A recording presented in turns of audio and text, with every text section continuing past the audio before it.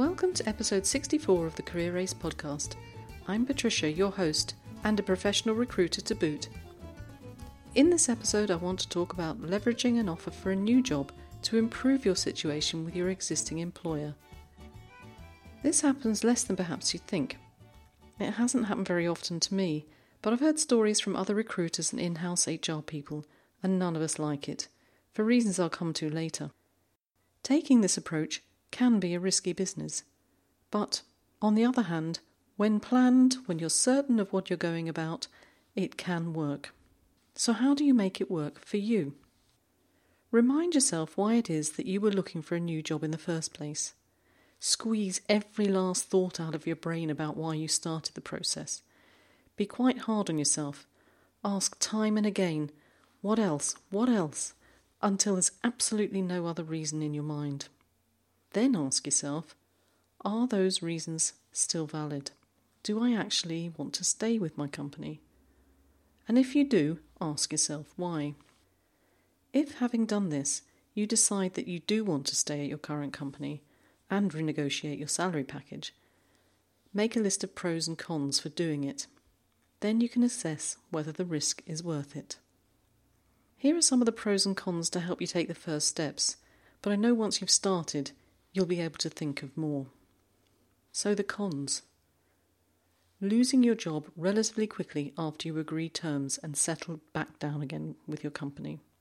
Because this whole process can be quite unsettling. You may have dented the relationship between yourself and your current company, your line manager, those further up the line, and people you work with. You have possibly raised a number of trust issues with them. Can they trust you not to look elsewhere again? Did you give any secrets away about the company when you were interviewing?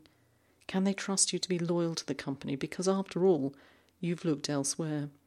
And other people within the company, word is going to get out. How are they going to feel about what you've done? Do you know the personality of the person you're going to be negotiating with? Is it possible that they will take your decision to look elsewhere personally, even if you make a presentation that is totally rational and unemotional? The whole result of the process might be that they'll keep you on and instigate a transfer of knowledge, whilst secretly starting a recruitment process to replace you. Are you prepared to be looking for a new job again, maybe 6 months to a year down the line? Another con is that you could accept the new deal and find that you really don't want to be there at all. And so you have to begin the whole recruitment process all over again.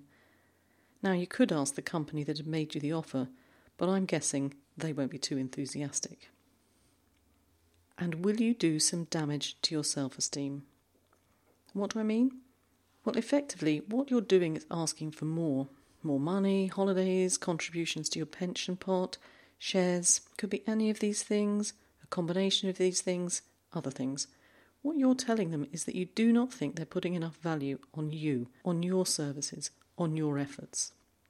Now, it could be that the decision to say no is not based on your worth or your value to them, but simply because they can't afford it.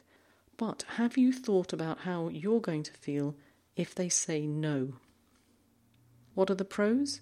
Well, you enter into discussions and you get what you want. Hurrah! Your self-esteem soars because you and your work are valued. Your company admire you for the initiative you took and the presentations you made.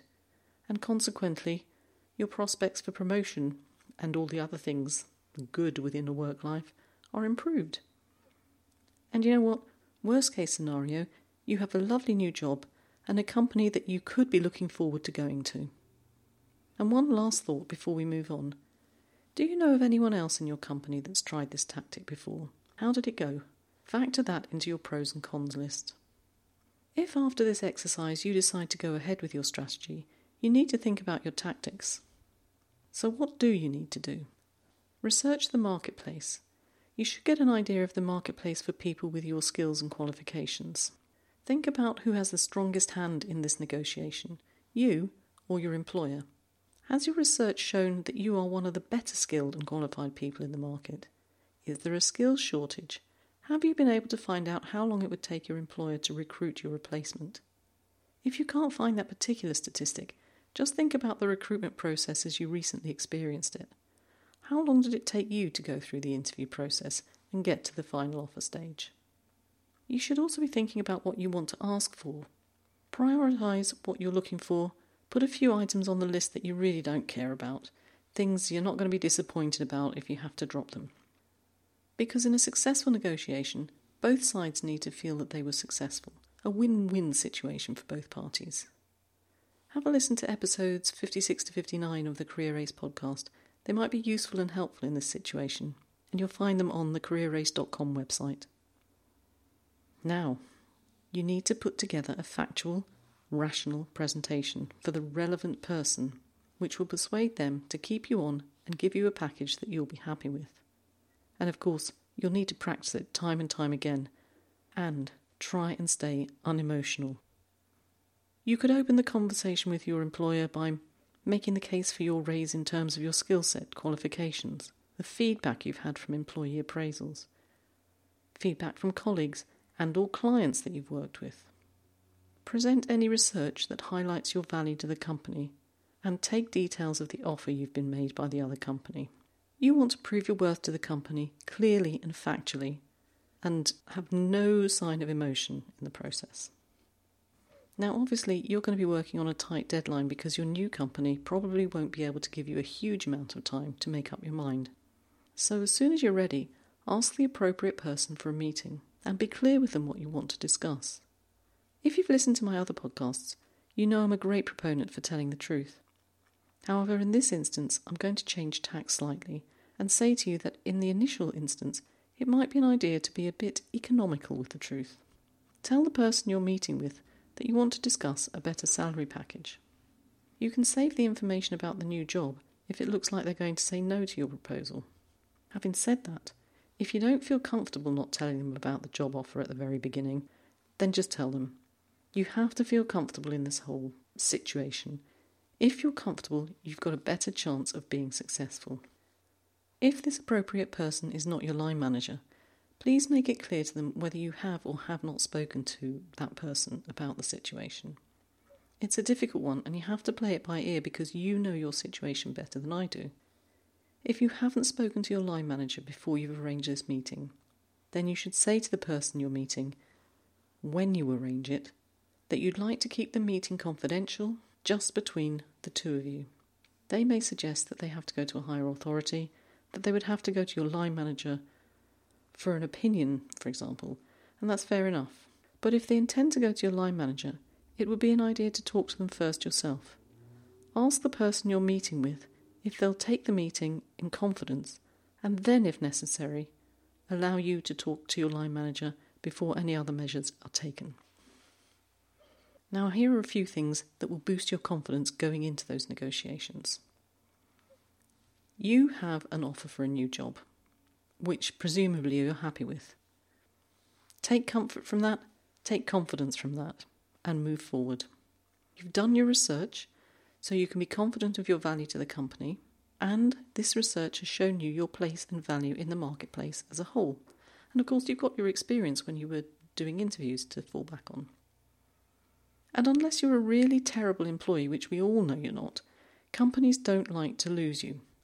And you, as you're about to prove to them, have skills, qualifications and knowledge that are of value to them. And it will take your replacement some time to achieve your level of expertise. Another reason the company will be reluctant to see you go is the amount of time and money it will cost to replace you. You've done the research, and you know how long it will take more or less from the point at which they start interviewing people, but you may not have taken into account all the other costs. The cost of time to liaise with your current boss about what he or she wants. Time to create a new job description. Time to create adverts. Advertising for your replacement. Reading CVs. Interviewing candidates. More than once and more than one candidate. Perhaps your company's going to have to go to an outsourcing recruitment company to find the new you.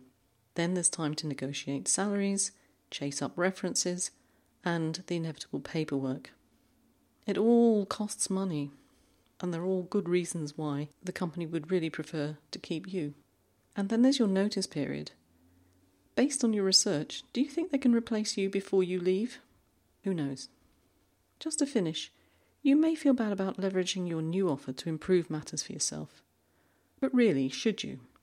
No, because jobs are not for life, and you, just as the company must do, should look after your own interests. Good luck with negotiating your new package. Remember, there'll be a cheat sheet on the website, thecareerace.com, which you can access. I will ask for your email, but you won't be bombarded by information. Don't panic. If you need individual help, I do offer coaching.